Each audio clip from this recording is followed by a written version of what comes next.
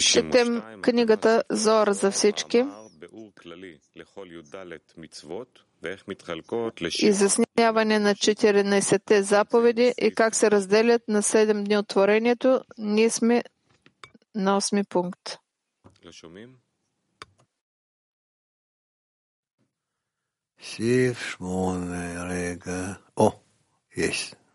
Пункт 8 секунда. Ага, да, тут имаме.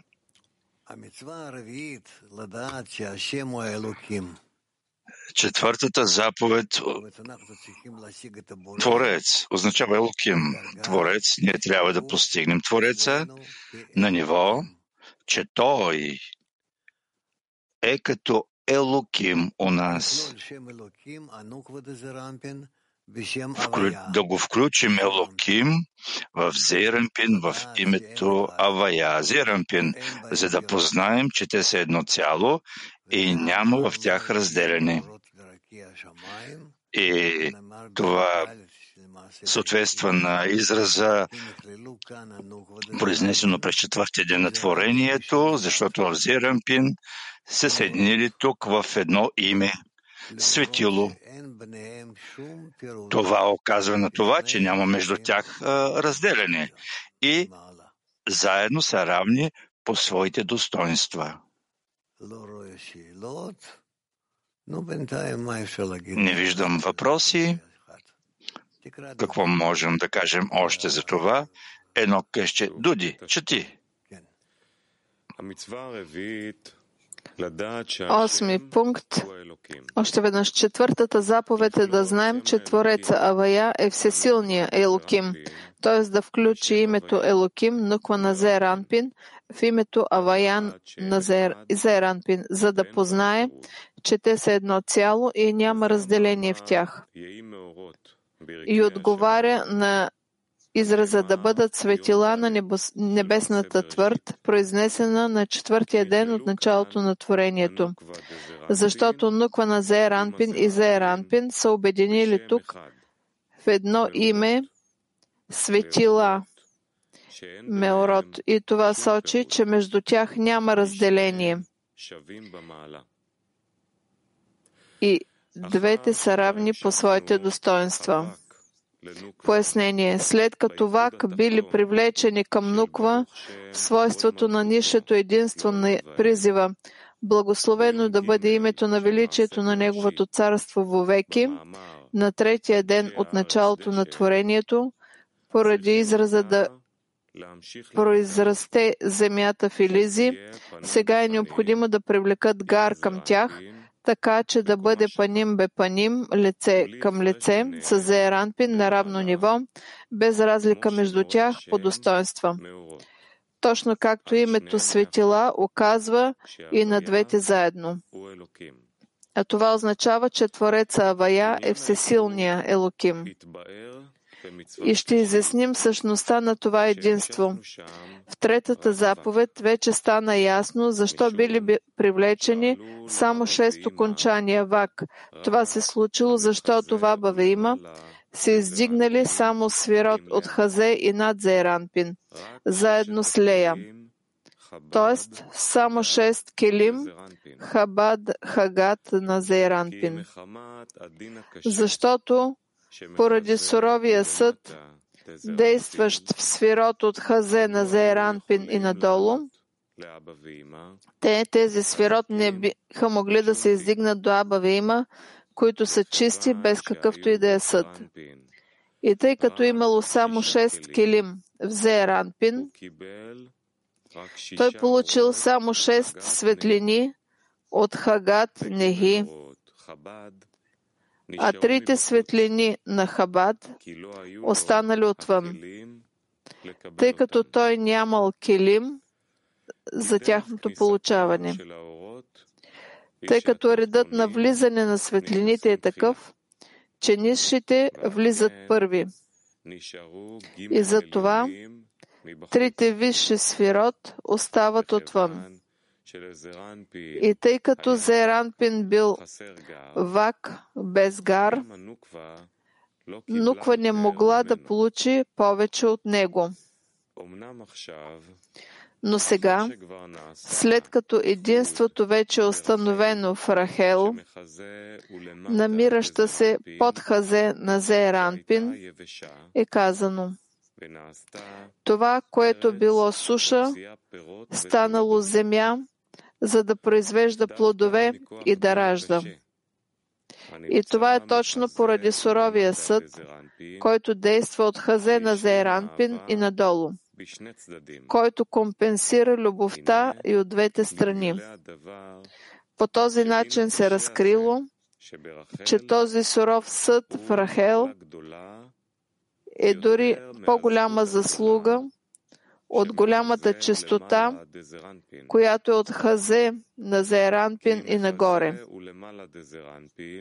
Защото от хазе на Зеер Анпин и нагоре мохин не могат да бъдат приети в висшата нуква, поради свойството суша. И сега, благодарение на суровия съд, сушата станала плодородна земя. И за това суровия съд се превърнал в съвършена светлина. Но тя се счита за черна светлина. Светлина, която съществува само благодарение на силата на чернотата, т.е. суровия съд. И по такъв начин се получава, че сега няма никаква разлика между свойствата от хазей нагоре на Зеер Анпин и от хазей надолу, тъй като цялата разлика е само поради суровия съд в Рахел. А сега суровият съд се превърнал в съвършена светлина. Ето защо целият парцуф на Зеер Анпин и Нуква, т.е. и Келим Нехи от хазе на Зеер Анпин и надолу, които се считат за черна светлина, сега могат да се издигнат до Аба Вейма, защото черната светлина в бялата светлина е едно цяло без разлика между тях. И нещо повече от това, черната светлина предал още по-голяма сила на Мохин от тези, които били в бялата светлина на хазе. И тъй като всички 10 келим от парцуфа Зон се издигнали в Аба Вейма, той вече може да получи всички 10 сферот на светлините, т.е. също и светлините Хабад, които са му липсвали, които се наричат светлината Паним, лицева страна. И също Нуква Рахел, която причинила всичко това в Зеер Анпин, получава тези Мохин Депаним от Зеер Анпин, и Зеер Анпин и Нуква стават Паним бе паним, буквално лице в лице, на еднакво ниво, и това е казаното значение да бъдат светила. И така, подробно изяснихме порядъка за установяване на единството на Гар Дезон на четвъртия ден от началото на творението. И не трябва да се пита, тъй като на четвъртия ден било намаляване на луната, както пише, че това е единство на Зон, паним бе паним, защото създаването на световете е отделно. И заповедите са отделни и не могат да се сравнят една с друга. Това за сега много ни е ясно, но трябва да го прочетем още веднъж. И това е, което ни разказва Зоар за тези поправени, още първите поправени, които са били. И така въпроси. Аз виждам Киев. Интересно. Какво ли ще пита? Какво означава свойство Авая и Елоким? Различните имена на Твореца. Какво означават? Авая, Елоким. Това са две свойства, Два вида проявления на Твореца. Едното от страна на Келим, Авая, и едно от страна на Ород, Елоким. И това е всичко. За сега всичко. Светлините и Келим са свързани помежду си. Това е едно и също, само че от страна на светлините или от страна на Келим, или това са различни Келим и различни светлини? Не можем да говорим, че това е едно и също. Защото те зависят от своите състояния, но техните състояния зависят от техните духовни величини. Не знам как по-добре да кажа.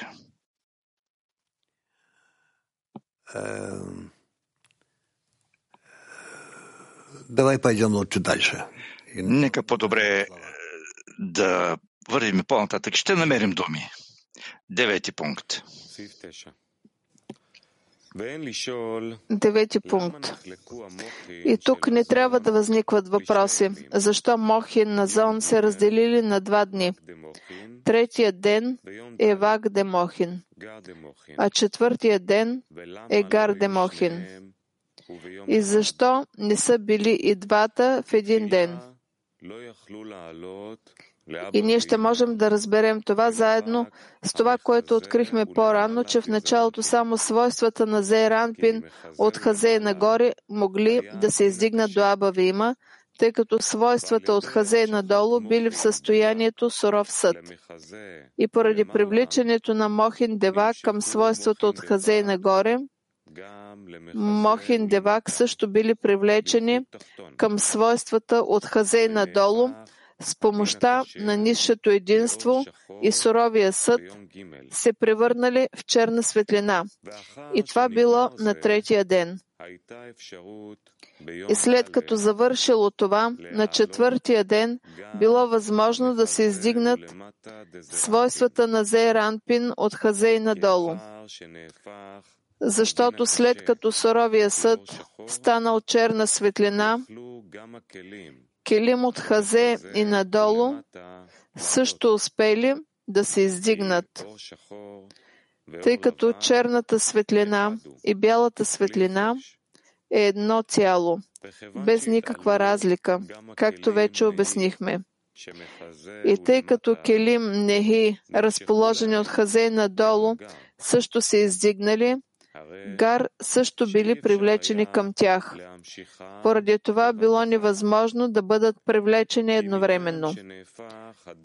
Тъй като преди суровият съд да бъде преобразуван, превръщайки се в светлина, свойствата под Хазе на Зейранпин, заедно с Рахел, не могли да се издигнат до Аба Вима, но само свойствата над Хазе на Зейранпин, само с Лея, получавайки само Вак. И след завършването на Вак е необходимо да се извърши още един подем, който се издигат и свойствата на Зейранпин от Хазей надолу заедно с Рахел. И след това те получават Гар. И също има разлика между Мохин Девак и Мохин Дегар по отношение на подема на Зон до Аба Вима, защото Зон не могат да се издигнат до Мохин Девак сами по себе си, но Ишсуд ги издига към себе си. Но Зон се издигат до Мохин Дегар сами и не се нуждаят от Ишсуд да ги издигнат. И трябва да разберем, че виш и ниш са понятия, отличаващи се със своите достоинства, и тъй като нишият не е толкова чист, колкото висшия, заедно се счита за ниш. Затова е трудно да се постигне как нишият може да се издигне до Висшия? Кой е премахнал разликата между тях така, че Нисшият да се изравни с Висшия и да се издигне до него? Тъй като ако Нисшият се издига до Висшия, то непременно трябва да бъде равен на него. И това се изясни по-горе във въпроса кой ги е създал, който Илияло разкрил на раби Шимон, а също и във въпроса за нисшето единство, обяснено от раби Шимон в понятието майката дава назаем дрехите на дъщеря си и увенчава с нейните украшения. И ще обясним накратко, че в резултат на съединяването на свойството съд със свойството милосърдие, след като Малхут се издигнала до мястото на Бина, всички степени се разделили на две части – Галгалта Енайм и Ахаб, Озен Хотем Пе или Ми и Еле, защото 10 сферот се наричат Галгалта Енайм, Озен Хотем Пе и те са Кахаб, Хетер Хохма Бина, Зон, Зера Нуква, и това са 5 букви на името Локим, и тъй като Малхут се издигнала до мястото на Бина, нишата Хей от името на Авая се установила като място на Зивук в Никве и Наем. И тази точка, нишата Хей, Малхут, се издигнала, за да стане мисъл, Бина. Тъй като тя се издига на своето място и бил извършен Зивук Дерош на мястото на Никва и Наем, където завършва Рош. И 3 сфирот Ахаб, Озен Хотем Пе, паднали от Рош до стъпалото под него и се смята, че само 2 кли са останали в Рош. Галгалта Енайм, наречена Ми, със светлини, Нефеш Руах, и 3 кли Ахаб, наречена Еле, излезли, падайки на стъпалото под нея. И това се вижда главно в Парцуфа Ишсут, в който има само вак от светлините в Галгалта Енайм на Келим. И за това се нарича Ми. А Ахаб на тези степени, 3 букви Еле, паднали на степента под нея, Зон. И също Зон има само Галгалта Енайм със светлините вак, а техният Ахаб, Озен Хотем Пе, паднали на стъпало под тях, т.е. в 3 свята Беа. И ако искаме да привлечем Мохин Гадлут в Зон, които са техният пълен парцуф от 10 сфирот, които сами по себе си се разделят на Гар и Вак, Дегар, т.е. на Вак Дегадлут и Гар Дегадлут, тогава са необходими 2 ибура за това. А това означава 2 издигания на Ман, тъй като първо Ман се издигат в Зон до самия връх на стъпалата, а Мохин слизат от Абсак Деак до Ишсут. Благодарение на тези Мохин отново излиза точката от мисли и идва от мястото си в Малхут. Тоест, нисшата Хей се спуска от мястото на Никве и Наем до мястото на Пе и неговия зивук се прави на мястото на Пе, както преди съединението, свойството съд със свойството милосърдие. И благодарение на това, отново 3 килим Ахаб, наречени Еле, се издигат отново до него, свързвайки се с неговата степен. И тъй като в нея се допълнили 5 букви на Елоким, т.е. 5 килим на Рош, тя също постига Гар на нейните светлини и Ишсут се допълват с 10 сфирот светлини и 10 сфирот килим. Но тогава Ишсут издигат към себе си 3 букви Еле, за да ги допълни. Зон също се издигат с тях. Това е така, защото висшият, слизайки на мястото на нисшия, става подобен на него. И тъй като трите букви Еле паднали първо в Зон, те станали като едно стъпало с Зон. Затова сега, когато Ишсут отново издигат към себе си трите букви Еле, Зон също се издигат заедно с тях до мястото на Ишсут, тъй като те се сливат един с друг в едно стъпало. И тъй като Зон се издигнал заедно с Еле до Ишсут, те получават Мохин де Ишсут там. Така става ясно как парцуфът Ишсут издига Зон в Мохин Девак, т.е. заедно с техните букви Еле, а без това Зон не биха могли да се издигнат, тъй като всеки, който е по-нисш от другия, непременно трябва да бъде по-груб от него. Как може да се издигне до там?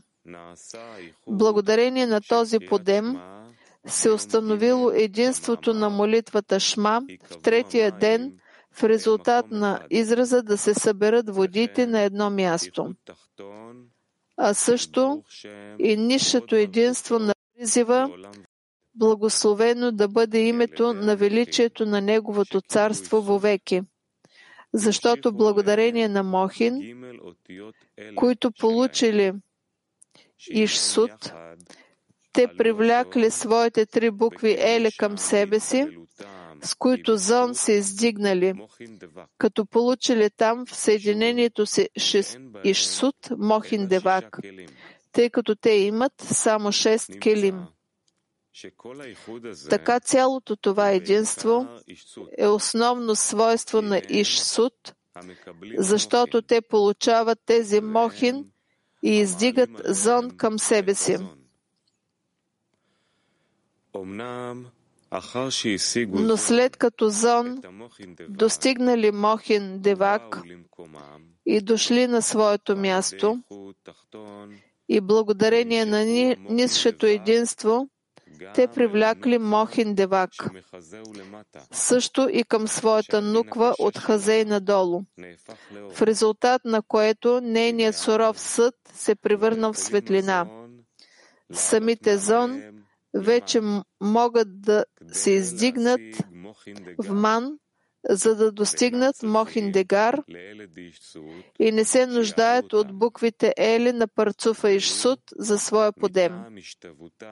И това се случва, защото те са станали равни помежду си, тъй като сега всяка разлика между Ишсут и Зон е премахната. Тъй като това, че Зон имал повече увиот и повече съд от Ишсут, сега напълно изчезнало и дори суровият съд се превърнал в светлина, наречена черна светлина. И тази светлина на Зон е също толкова важна, колкото и бялата светлина на Ишсут. Ето защо Зон се издигат до Ишсут, тъй като сега те са едно неделимо цяло. И там получават Гар де Мохин на състоянието Гадлут. Така, за да получат Гар, Зон могат да се издигнат сами, без помощта на Ишсут. Затова единството на Гар се счита за отделен ден, тъй като има голяма разлика от единството на Вак.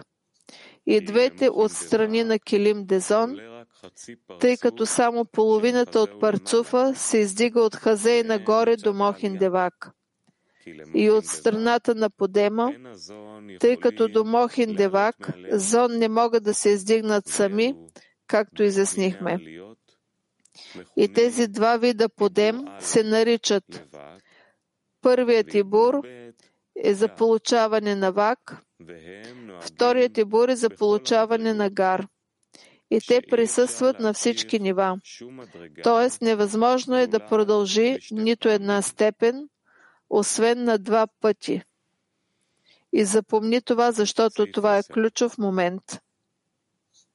10 пункт. Не чуваме. Въпроси има ли? Италия 1. Buongiorno Rav. La creatura percepisce in questo luogo la luce come nera come effetto della restrizione, perché sente la restrizione?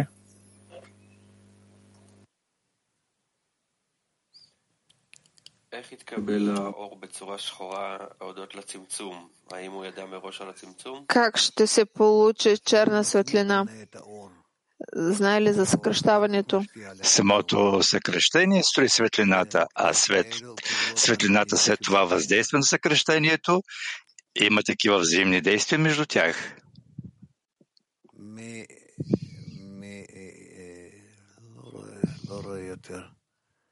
USA Northwest. За сега не виждам. USA Northwest. A prerequisite, a condition for the Galgalta N9 Ahab relationship to work? Връзката между нас е условие. Това е, което изгражда връзка между Ахаб и Галгалта N9 в работата.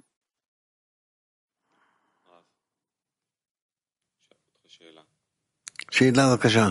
שוב בבקשה. תחזור בבקשה. Още веднъж. Въпрос. Още веднъж въпроса повтори. A condition that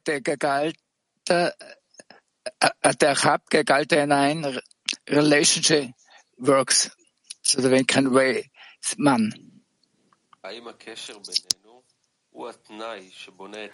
Връзката между нас. Това е условие, което изгражда връзка между Галгалта N9 и Ахаб, за да издигне ман. Разбира се. За какво се говори тук изобщо? Всички поправения са за това да могат да се построят връзките между нас. Тези, които са били преди, от страна на Твореца, след това се разбили и ние сме длъжни да ги проверим и отново да ги възстановим. И това е всичко. Това се нарича да оправдаем Твореца във всички негови действия. Флорида.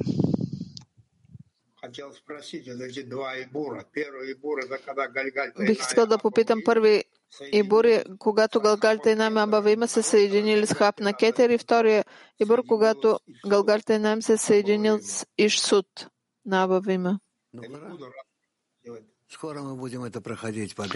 Скоро ще преминем това подробно и след това ще питаш. Тогава ще питаш.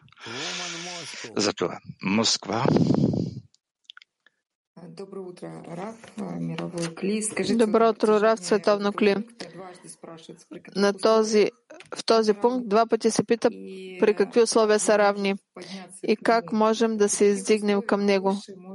При какви условия висшия може да вземе нисшия в себе си, когато черната светлина става бяла. Той го взима в себе си. Ако той го взима върху себе, той не би могъл да направи тогава това. А той го взима в себе си. Той като че го така окупира. Както плода. Плода се намира в такава чантичка в майката, вътре в майката, и затова тя може да създаде различни действия. Той се намира във всяко състояние, който може да бъде. От 0 до 9 родови месеца. И това не им пречи. Абсолютно. Те строят между себе си системи, чрез които те са свързани между себе си и определят състоянието един на друг. Жени Чили. Buenos días, Raf. Buenos días, amigos. Disculpe, me quedé en el texto número 8. En el primer párrafo habla de Elohim y Havaya. Към 8 пункт говори се за Елоким, Авая.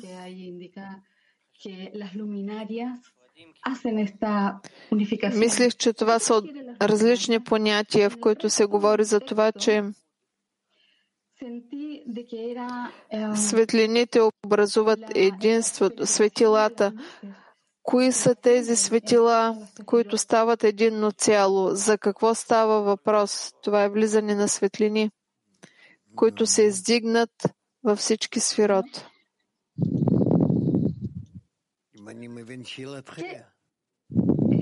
Este significado de luminarias es la concepción de todo el conjunto. Какво е това понятие светила? Всички светила, написано е светила на небето, на небосвода, всички заедно ли са? Да. Да. Всички светила, които се проявяват от нивото на бина, се проявяват в Малхут, а Малхут вече ги изяснява и ги съединява в определени съединения заедно тези светила.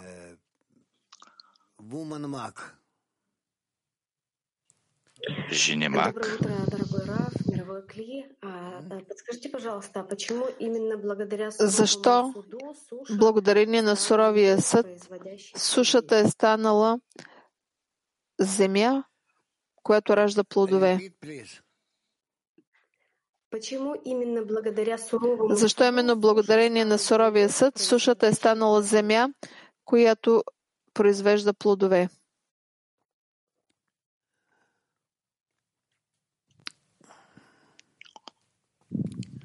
Потому что был потоп.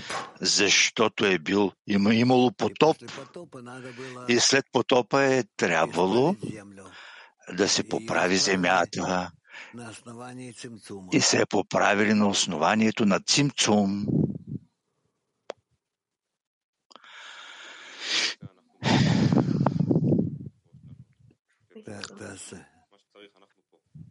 Можем да преминем.